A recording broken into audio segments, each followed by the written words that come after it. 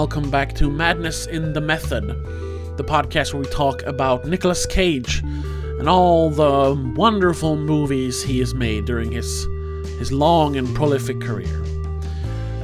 My name is Tobias, and with me, as always, is my friend and trusty co-host, Christopher.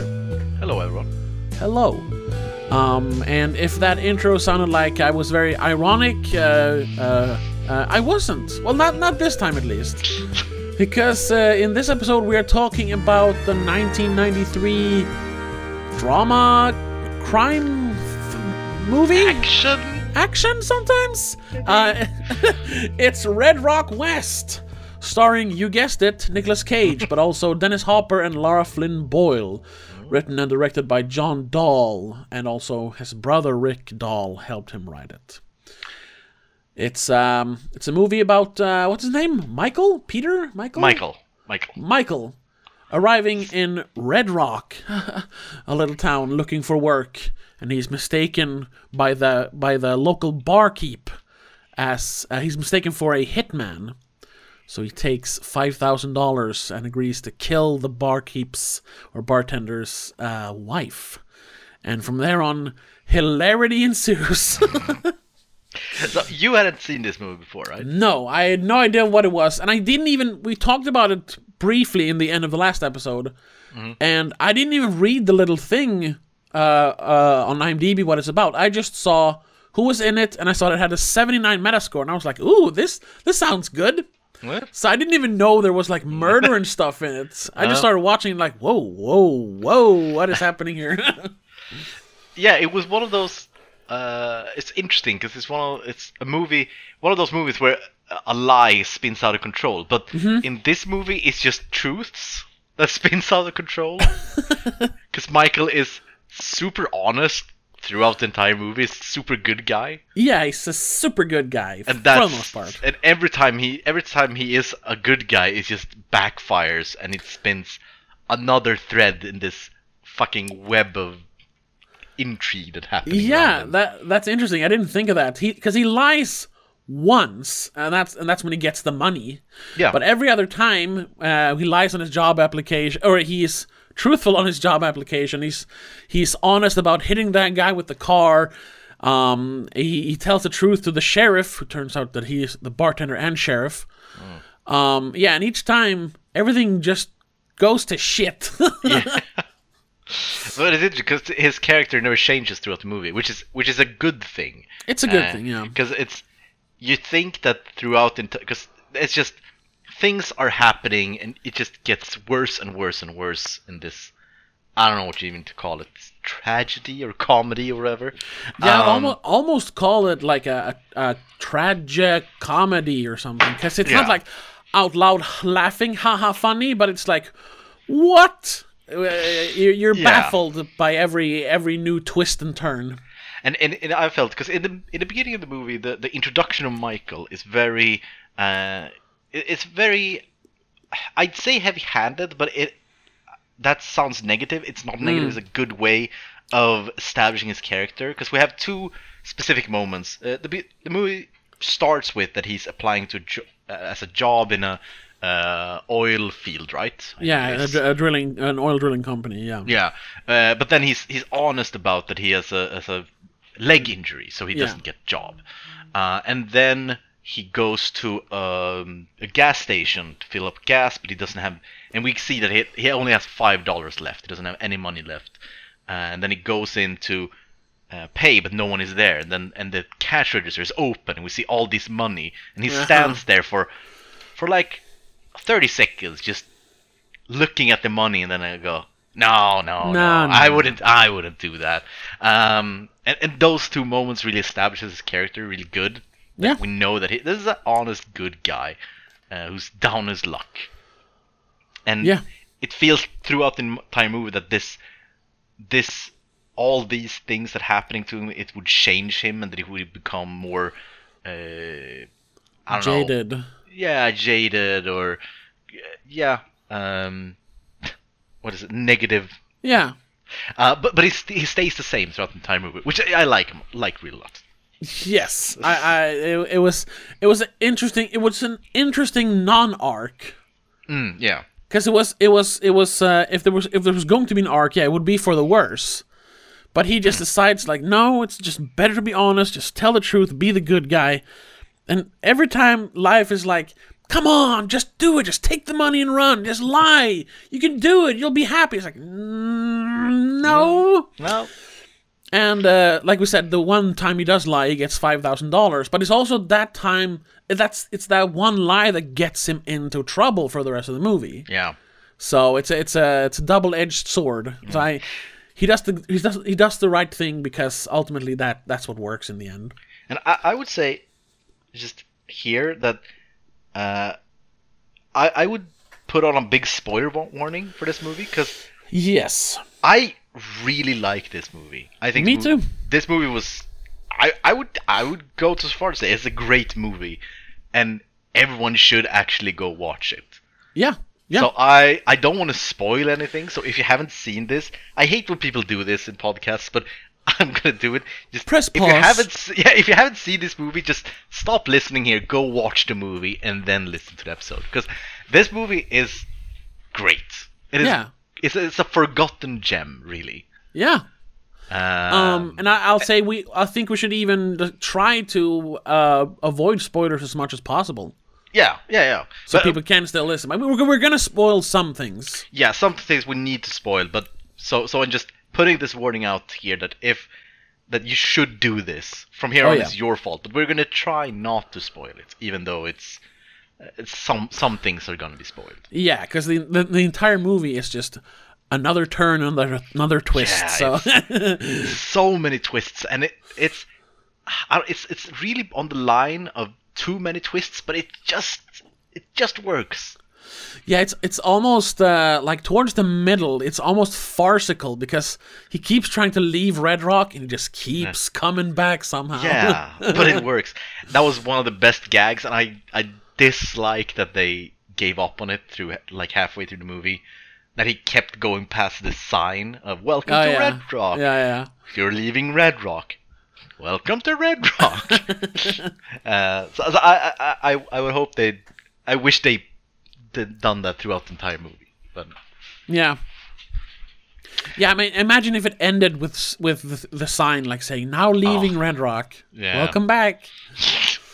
But yeah, so a lot of great people in the movie. Oh yeah, that was my first why I was excited to see this. It's Dennis Hopper and Nicolas Cage, of course, and Lara Flynn Boyle. Last time Dennis Hopper played with Nicolas Cage was in Rumblefish, right? Yeah, exactly. He plays the father, right? Yeah, I think so. Yeah, and I think J.T. Walsh is also one of those actors that you sort of know of. Yeah. You see him everywhere in TV and movies. Yeah, mostly in TV, but he's a good actor. Yeah, and then you have one of the police officers, the one who doesn't, the main one of the other police officers. I don't remember his name. I think it's Deputy Great. Deputy Great Tack, played by Timothy Carhart. I recognized him, mainly recognized him from The X-Files. He plays one of the monsters in one of the earlier seasons. Oh, right. Yeah, I recognized him, but I couldn't say from where. But now when I'm looking on his IMDb, it is from Beverly Hills Cop. Yeah, Beverly Hills Cop 3. And he's the guy that... what's her name? Sigourney Weaver dates briefly in Ghostbusters. Oh yeah, the violinist. That's not something that I put in my memory. I just saw when I looked him up, and I was like, oh, that's him. Well, okay then. Yeah, so he's been in a bunch of stuff, and I like him mainly from X-Files. Yeah. He's a gross, fat-eating monster. Yeah. So I looked up the writer and director is John Dahl. He wrote together with his brother, I think, Rick Dahl. Yes, Rick Dahl is his older brother, I think. Oh yeah, and he hasn't written a lot more than this. It was 2 other movies. He's directed a lot, but not written a lot. Yeah, Rick Dahl hasn't done much. He has produced and written like 3 things. But yeah, John Dahl has gone on to direct a lot of TV. Yeah. And that's why when I watched this, I'm like, this is a great movie. Why didn't this guy do more? And I was like, oh, he did TV. Yeah. That's why I don't recognize his name. Because you rarely think about people who direct TV. That's true. But I really want to look into his movie Kill Me Again with Val Kilmer. I haven't seen it. I haven't heard of it either. But just because this movie was really well written. Yeah, and that seems to be action, crime, drama. So kind of the same as Red Rock. I'll look into that someday. Yeah. Because the writing is phenomenal in this movie. That's the best part. Well, the writing is good, but I wouldn't call it like I really like the movie, but it isn't like a masterpiece. It's like a really, really well made, like, regular movie. I don't know how to describe it. A regular movie.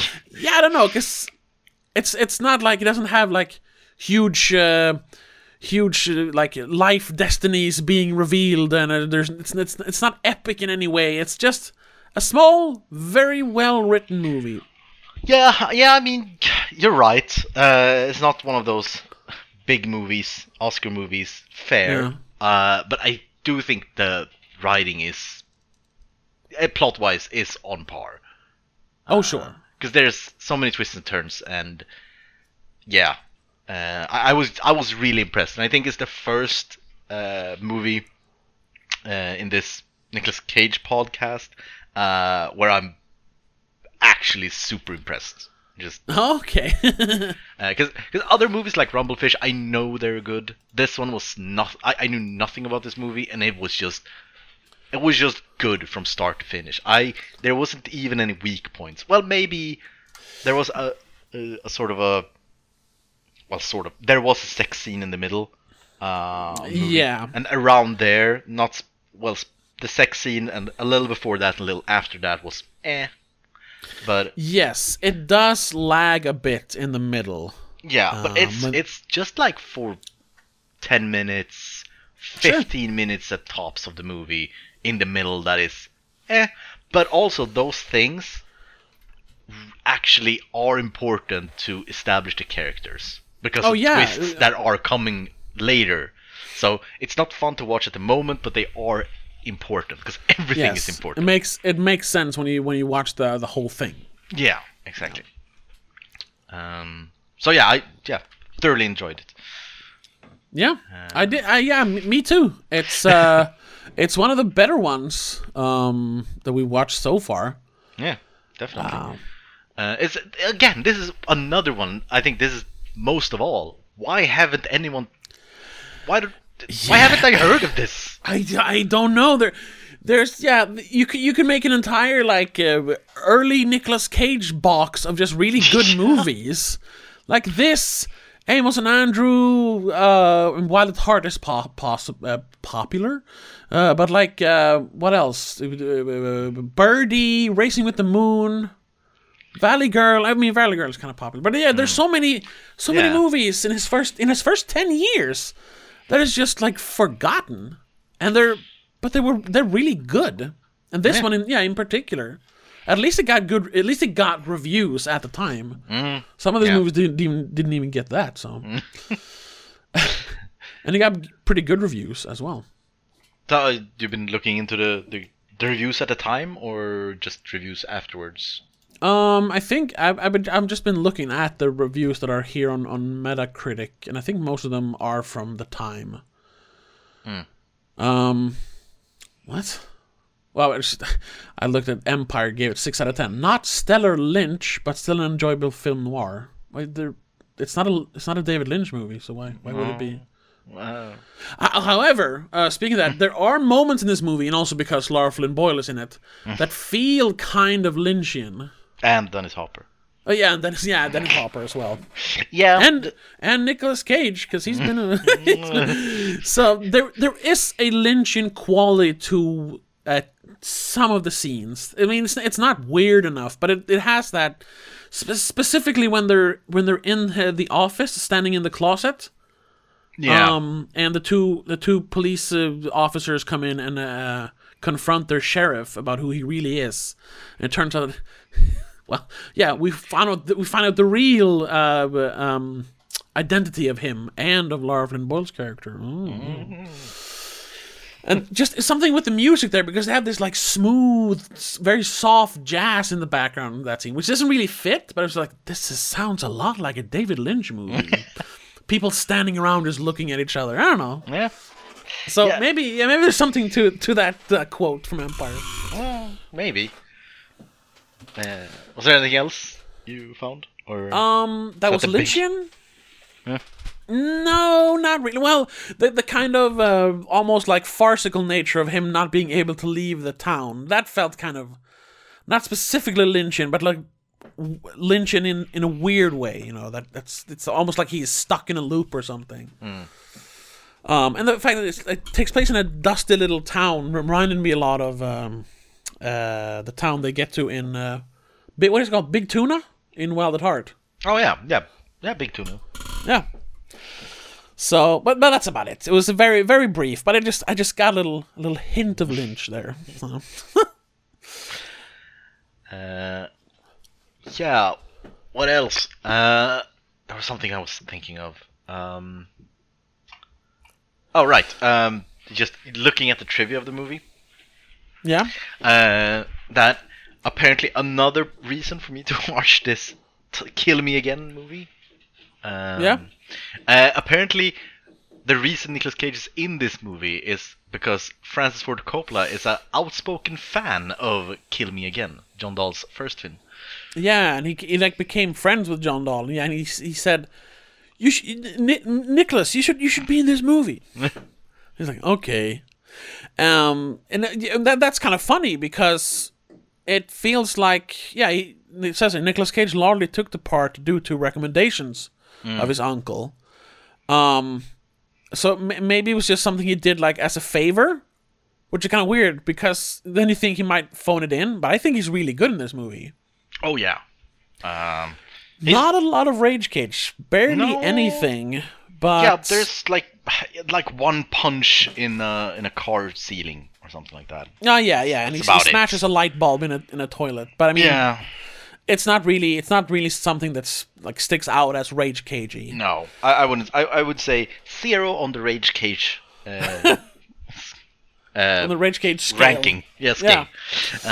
Oh yeah. And maybe I mean, coupling this with well, not Deadfall. That was but the movie before that, Amos and Andrew, and really Honeymoon in Vegas as well. Maybe he was like trying to tone it down a little bit. Maybe. And then he had Deadfall just because he needed to get it out. He needed to release it. It was pent up. So I think this is a good opportunity. We mentioned it last week, but then we never did it. Can we just briefly discuss the concept of Rage Cage? Yes. What is it? What is the signifiers of a Rage Cage performance? It is kind of this. Oh, that's hard because it's funny. I got a comment on the YouTube version of which one? Vampire's Kiss. And they mentioned that even though they really like Nicolas Cage in that role, they thought that maybe John Travolta could have done something good with that part. And I agree, he could have done something fun with that part, especially 80s Travolta. But it would have been a completely different character because Nicolas Cage, with the Rage Cage stuff, brings something so unique to every role that he takes. Yeah. Like we have mentioned, like the only one of these movies where I was like, he could have been replaced by anyone or by someone else is Honeymoon in Vegas, because that felt very much like a Tom Hanks movie. Other than that, though, he brings so much to the characters, and that it is that Rage Cage. That's something, and what that is, I don't know. what do you have? Because I actually don't know. I don't know what it is. I can't really grab it. It is as you say. It is a thing. You know it when you see if I think everyone will know it when you see it. if you say Rage Cage, people who have seen at least a couple of Nicolas Cage's biggest movies, they will understand what you're saying. Oh yeah. And say, yeah, there was a Rage Cage, or no, there wasn't Rage Cage. But I think it's the big thing is the 0 to 100. Yes. In a very short span. Yes. Going from talking to screaming, and also he has this look in his eyes that he gets. It's just a way that you can see that this guy's unhinged. If someone looked at you in that way, like in the pub, you'd leave, or at least change tables. Yeah, because something is wrong. He's not just angry. There's something else. Yeah, it's just it's like it snaps. Like this is the moment he snaps, sort of. Yeah. And I think it's also that he is obviously acting, but it almost goes beyond acting. Like he's just letting go. So I think that it's someone would probably call it pretentious, but I would almost call it as unpretentious as you can get, because he just fucking lets go of all the like inhibitions, like the scene in Vampire's Kiss. He just starts. He don't care that he like might when he starts trashing his room or his apartment. There's nothing planned. He just gets angry and starts kicking things, and lets it go. He's not worried about, we need to hit that mark, and let the stuntman do that because you might hurt. No. He needs to be in this moment and do this now, fucking now. I think it's that. Yeah, and there's also this he's very physical in his anger too. Yes. And it's just not that he definitely hits something or destroys something. It's just that he exaggerates his movements of his limbs and movements generally. He just exaggerates. Almost said that word, right? Exaggerates, yeah. A lot, and screaming a lot. And again, it's somewhere between a crazy guy on the subway meeting like a toddler. Yeah. Who doesn't get his candy. Somewhere in the a combination of those two. I think a perfect example where it's very short, so it's easy to just pinpoint. Because you mentioned like the physical aspect of it is it's a movie I haven't talked about yet. It's Face Off. In the beginning of the movie, when he is still the actual terrorist before they switch faces. When he's putting the bomb in the big church or whatever it is. And he just stops in the middle of the big hall or whatever they are. Just stops and does the windmill with his head because he's so happy. Yeah. It's not enough that he goes like, woohoo, and starts singing. No, he has to stop, put his hands on his knees, and just windmill for a couple of seconds, and then keep going. Yeah. Anyone else would have just said, like, yeah, woohoo, or like, played it down a little bit. Nope, not he. He's in a heavy metal concert in the middle of this scene. Yeah. And I think Rage Cage is... The best Rage Cage is... Well, first of all, he needs to play a character who where it makes sense to act like that. Yes. Like yes. sort of like a villain or some other kind of psychopath in a way.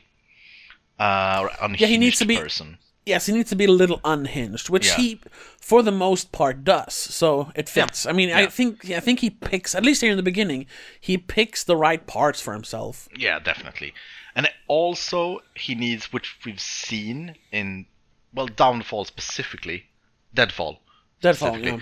That he needs someone to let him go and then rein him back in. Say, okay, you did yours, now you have to act also. You can't stay in that mindset. You need to get back to become an actor for a while too, and sort of keep Nicolas Cage in going between these two ways of existing. Yes.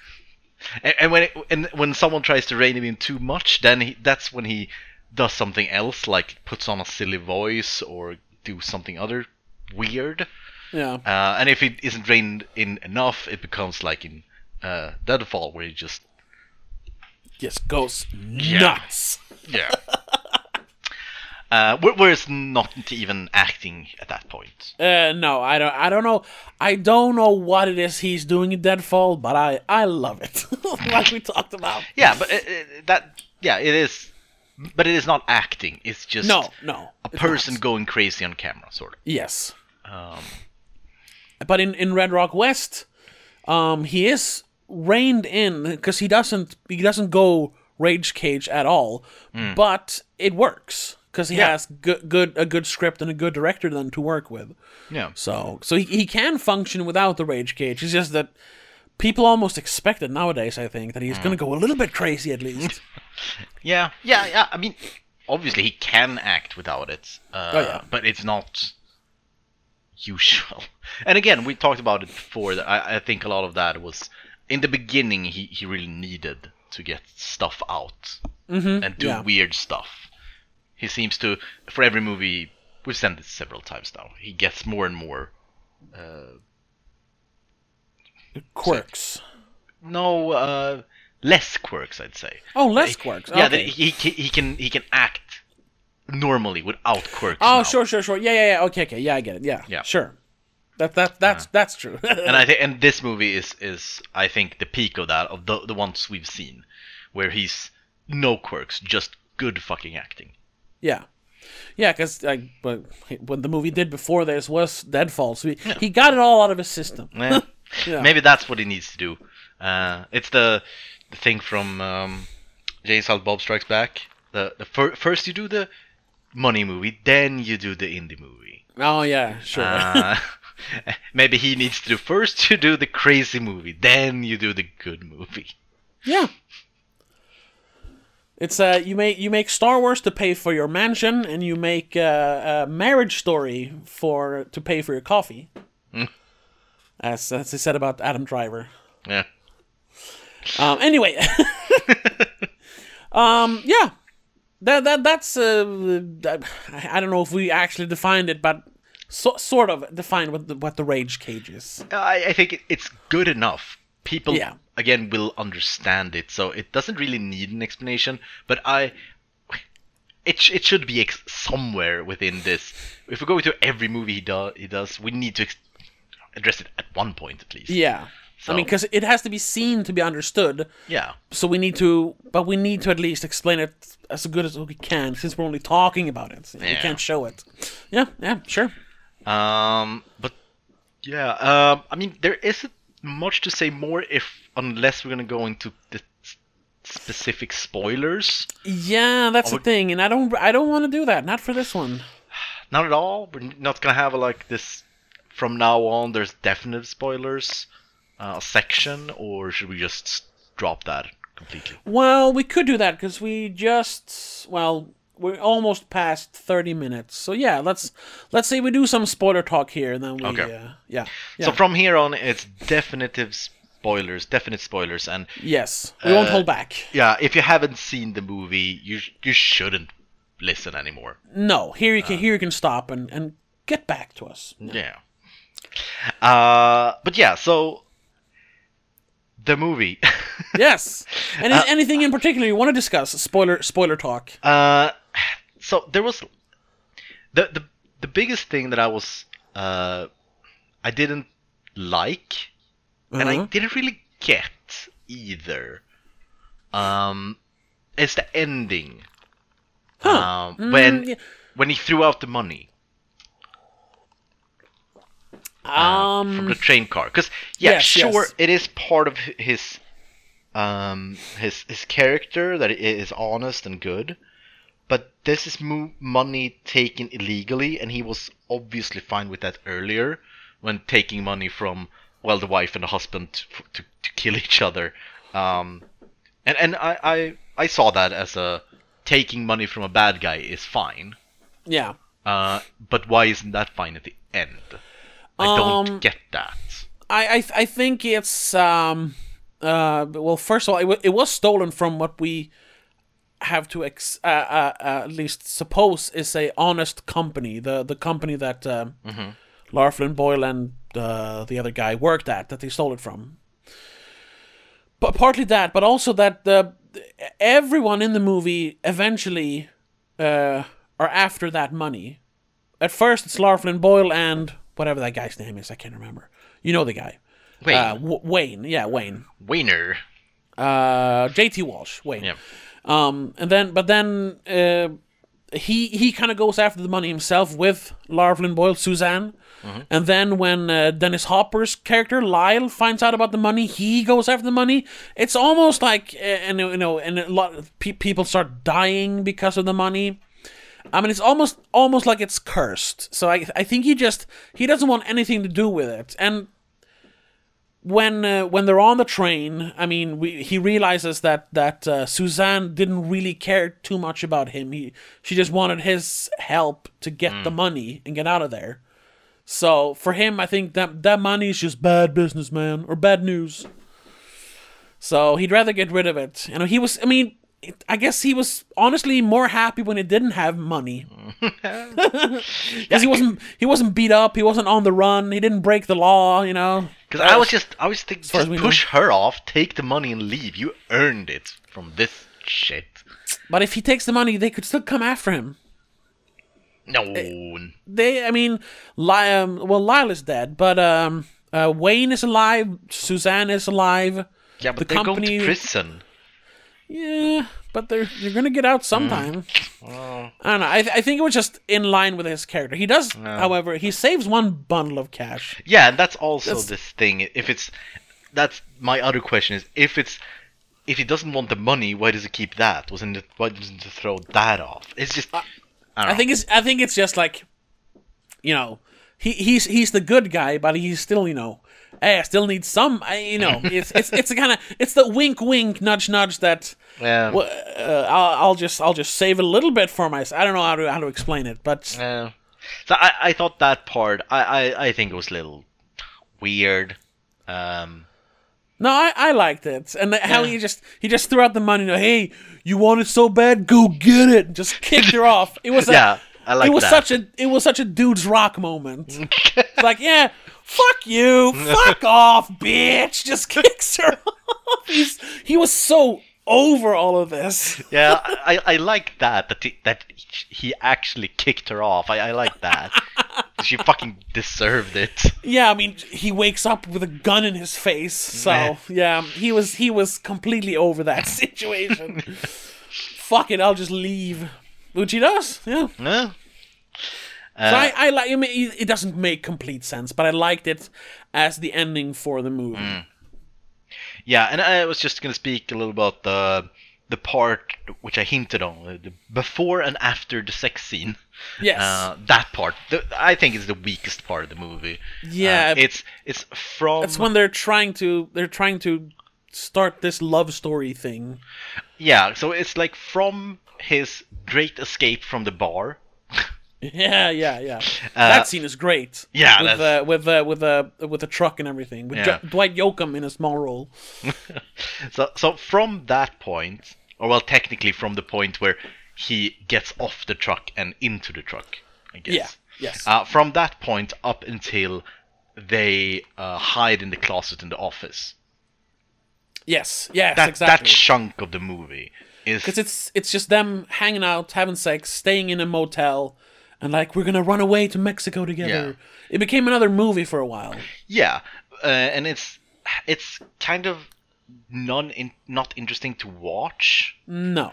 But again, when it revealed, after that point, it's revealed that she's not a bank robber, but a criminal. Not a bank robber. Yeah, criminal. Yeah. Then it makes sense. Then it falls to play. Oh, okay. So she was trying to get him, and and it works because he doesn't immediately give her up when the police gets into the office. Because he could have just opened the doors in the closet and say, "Yep, here's the other one. Here they are. Thank you, officer. Bye." Yeah, sort of. Yeah. So and that couldn't have happened if they didn't have sex like 4 hours earlier or whatever, 8 hours. So it is a necessary evil, that scene. But the the love aspect, the love story aspect, was unnecessary. It wasn't needed in this movie. Yeah, exactly. I mean, except for script convenience, but it was fine as just a twisty turny thriller comedy drama thing. Yeah, and I think also the big problem with that part of the movie is that in every other part of the movie, again, there are twists and turns in like every scene. There's a new thing in every scene, and in that part, there's nothing new. No new information is acquired, sort of. No, exactly. And that's why it feels so boring. But then as soon as we find out that, she was in on the whole thing with Wayne, that's when the movie picks up again. It's like a little pause in the middle that we didn't need. Yeah. It's an intermission. You can just leave the movie for a while and then get back after it. Basically, yeah. Yeah. But, again, I can't stop... just liking this movie. No, and even that part, because I thought to myself like, this is boring. I thought the movie was gonna be like bad in the second half, but then it is only like maybe 10 minutes, if even that. Yeah. In a movie that's an hour and like 35, so it's not even that bad. Yeah, because I was looking at the time when that part came up, because I was like, is this the end? Are they just gonna leave here? So I was just looking at how much was left in the movie. So, okay, so we're already in the third act. Yeah. Because I was thinking it could have been a very convoluted. It would have been a terrible movie, but a convoluted way to set up that they are going on the road. From there on, that could have been the rest of the movie.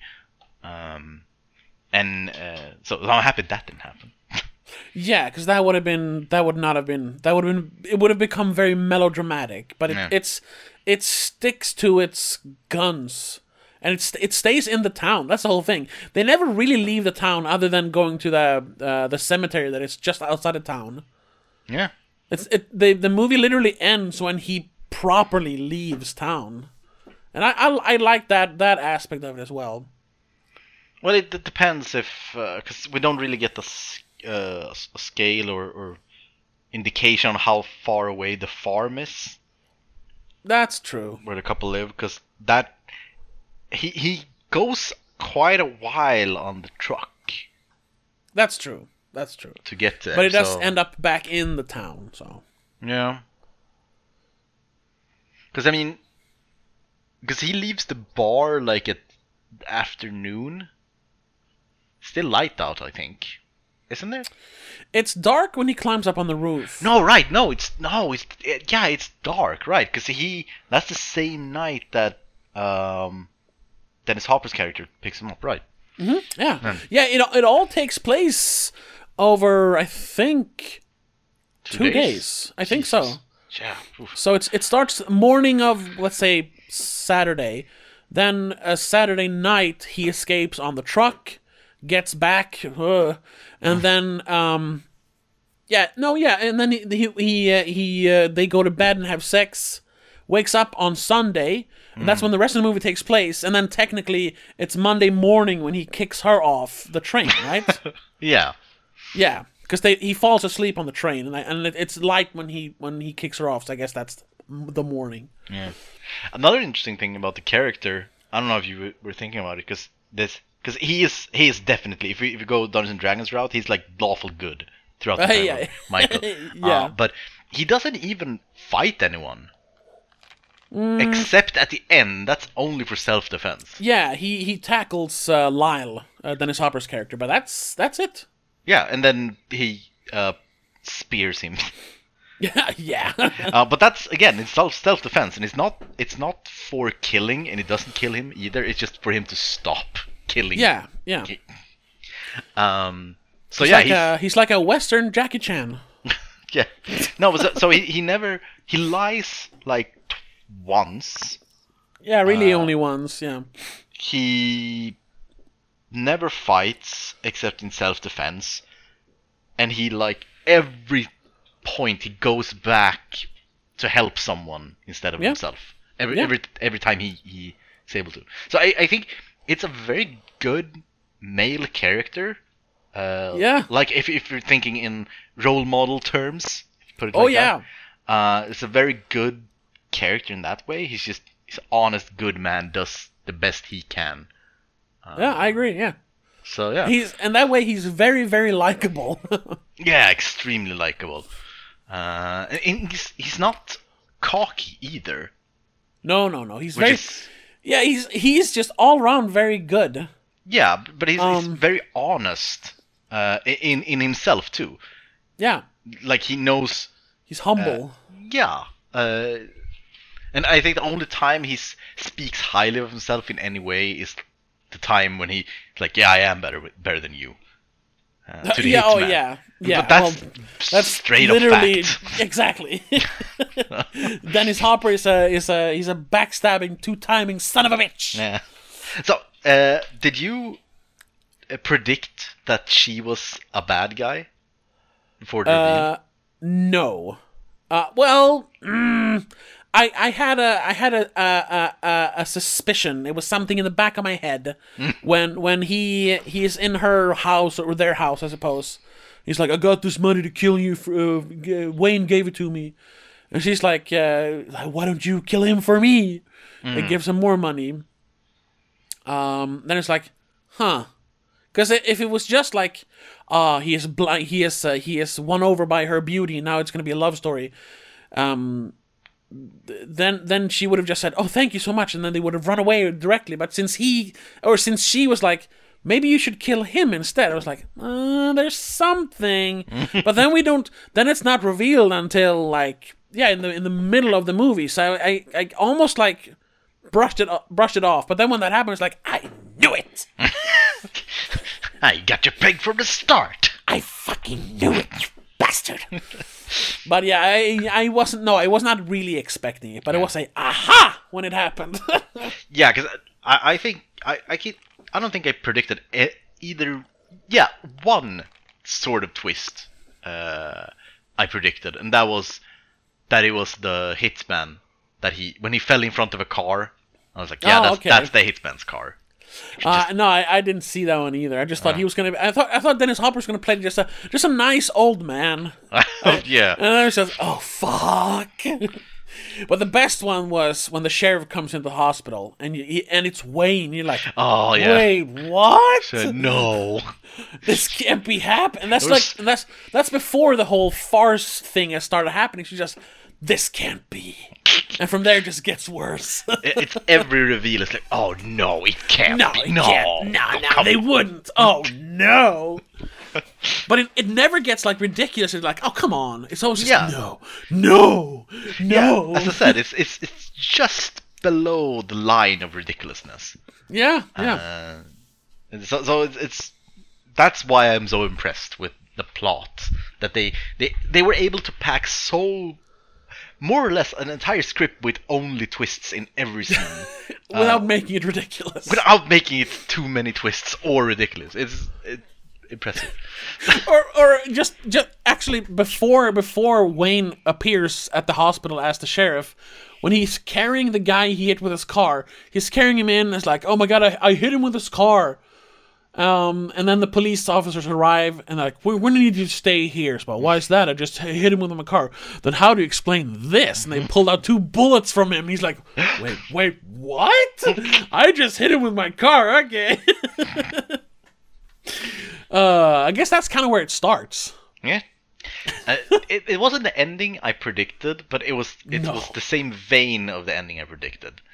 It's kind of like it's almost too many threads to like properly tie it up. Yeah, so it's more like yeah, they did, but it is kind of a classic, like, whatever, and you just leave all the mess behind. Yeah, I was thinking the ending would be that everyone got locked up, and there was this big thing, and then at the aftermath he would just go and get into his car and leave. Yeah, that was. So it's sort of the same ending, but same feeling at least. But instead it's like him just, hey, you know what? You deal with your problems. I'm just going to leave. I'm not part. I mean, technically, no, he is technically part of it, but he's not. He's really on the outside of all these quarrels. So he's just like, you know what? Bye bye. It was a nice life. Thank you. Yeah. So I guess that's the movie. Yeah. So everyone who paused to watch the movie, now we're back. No more spoilers. There's no way for them to know though when to start. That's fine. That's fine. They'll figure it out. But there's a lot of trivia and things for this movie though. Sure. Yeah. Well, I haven't read anything. I just clicked on the tab now on IMDb. So there's more than other movies. So this one actually has a lot of trivia. I mean, not always interesting, but no, most trivia is just. Did you know that all these people were in a Lynch movie before this? Yeah, we know. Well, here's one that kind of agrees with our love for the movie. It's included among the American Film Institute's 2001 list, however. List of 400 movies nominated for the top 100 most heart-pounding American movies. Heart-pounding? I don't know about heart-pounding. Maybe some scenes, but... I do like, according to John and Rick Dahl, the film is regarded as a mystery western. Yes, that's what I want to talk about that. For me, it almost felt like a film noir at points because of all the twists and turns and all the backstabbings. Yeah. But yeah, it takes place in kind of a western setting. Yeah, it also like has western West noir in the name, so... That's true. Well, yeah, I would say if I had to pick one, I'd say like noir, more a noir story, I'd say. Yeah, since you have you have police officers, backstabbings. It's not quite a detective, but you have a hitman. So talk about western. That was just a great detail. I don't know if you thought about it. His great escape when he walked on the plank to get over to the truck. Oh yeah. The reason nobody saw him, because every single person in that scene has a hat with a rim on it. Oh yeah. That's true, yeah. even like the truck drivers, the two people stand talking, they both have they have trucker hats on. Yeah. Yeah. So I think that's a great detail, which actually makes sense. Yeah, it does. Oh. But yeah, I guess that's it. It's no reason to pad out the time for the. No. So what do you think of the movie? Oh, I liked it. I liked it a lot. During this discussion, I gave it. My rating. I rated it on IMDb. I gave it an 8 out of 10. So I'll do the same here. Yeah, I would go so high to say 9. Actually. Yeah. Yeah, this is a 9 for me. So 8 for you. Yeah. I always reserve 9 and 10s for me are when they like hit me on an emotional level. So right. This is as high as you can go without making me cry or laugh or whatever, you know. Yeah, I usually go, for me when it's scoring, when it's this high, it's mostly, I go for perfection. Okay. If there's something here that I can, how many wrongs are there? And there are none. No, not really. I mean, there are some goofs if you want to go through that list, but yeah. But so yeah, I would say it's not a perfect movie, but it is close in my book. I mean, yeah, from a technical standpoint, yeah, and for what it is, yes, it is close to flawless. Yeah, I agree. Yeah. 9. Very, very, very good movie. This is definitely, like we've said it several times now. You should definitely check this one out. Yeah. It's not like if you're looking for like a great Nicolas Cage movie, you know, that it's not that, because he is very reined in, but it is a great movie, and I mean Nicolas Cage is in it. Yeah, I mean he does scream, he does break some things, you know.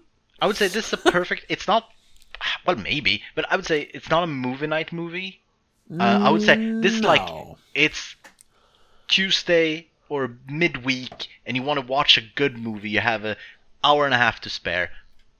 This is perfect, I'd say. Yeah, or maybe like it's not really like a hangout with friends kind of movie, but maybe a date night movie. Could be. because it's inoffensive enough, but also interesting enough to keep your attention. You know. Yeah, true. Yeah, could be. Yeah. So yeah, it's one of those movies. It's one of those movies. One of those movies. Yeah, and I guess that's it. Any closing thoughts? No, not so much about this. I'm very happy with the. I'm very happy the movie turned out as good as it did, because I know there was some other movie we talked about where I was like, oh, I'm really looking forward to this, and it was just terrible. I don't remember which one it was, but this one was maybe. Well, I kind of liked that one. Well, yeah, it wasn't terrible. But it wasn't perfect. Firebirds? Yeah. Maybe, I don't know. I don't remember what my expectations were. But for this one, they were very high, and they were all met. I was pleasantly surprised, even though my expectations were high. So that doesn't happen very often nowadays. Yeah, same. Either with new or old movies. So now we're in the busiest year Nicolas Cage, so far at least, 1994. Yes. This is the first movie released 1994, and next week it's Guarding Tess. Yes, where he's like a bodyguard for some politician or something. Yeah,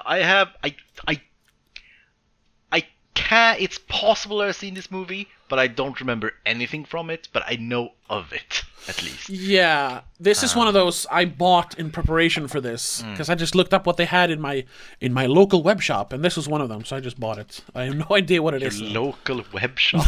I think you misunderstood the concept of a web shop. It's a former U.S. First Lady wants a particular Secret Service agent to head her bodyguard detail, even though he can't stand her. Oh my god! So it's gonna be a comedy, a heartfelt comedy, probably. Yeah, it's an odd couple where he learns to love again, or something. Yeah, like that. Again, I've heard of it. I don't think it's gonna be amazing, but I don't think it's gonna be bad either. I think it's gonna be middle of the road. Yeah, it'll probably be fine. Shirley MacLaine, Nicolas Cage. It'll be fine. So that's next week. That's next week, yeah. Guarding Tess. Check it out if you want to follow along in the conversation. But until then, thank you so much for listening. Don't forget, you can listen to us on every major podcast platform, or you can watch us on, well, you can't watch us, but you can listen to us on YouTube as well. Every Tuesday. And you can also get all these episodes, or at least a bunch of them. Well, I mean, we have a bunch of them in early access on Patreon. So for only $3 a month, you get every episode at least like a month in advance. You also get a bunch of other stuff, commentary tracks. You get exclusive episodes to my other podcast. A lot of things for just $3 a month. So check us out there as well. But other than that, well, thank you so much for listening once again, and we'll see you in the next one. Bye. Bye, everyone. Madness in the Method is part of Please Don't Make a Scene. It is hosted by Tobias Vedén and Christopher Billén. Editing and directing by Tobias Vedén. Executive producer is Annika Vedén. A huge thank you to all our Patreons over on patreon.com/Don't Make a Scene. Rasmus Jonsson, Laura Kinney, Mom, and Dad.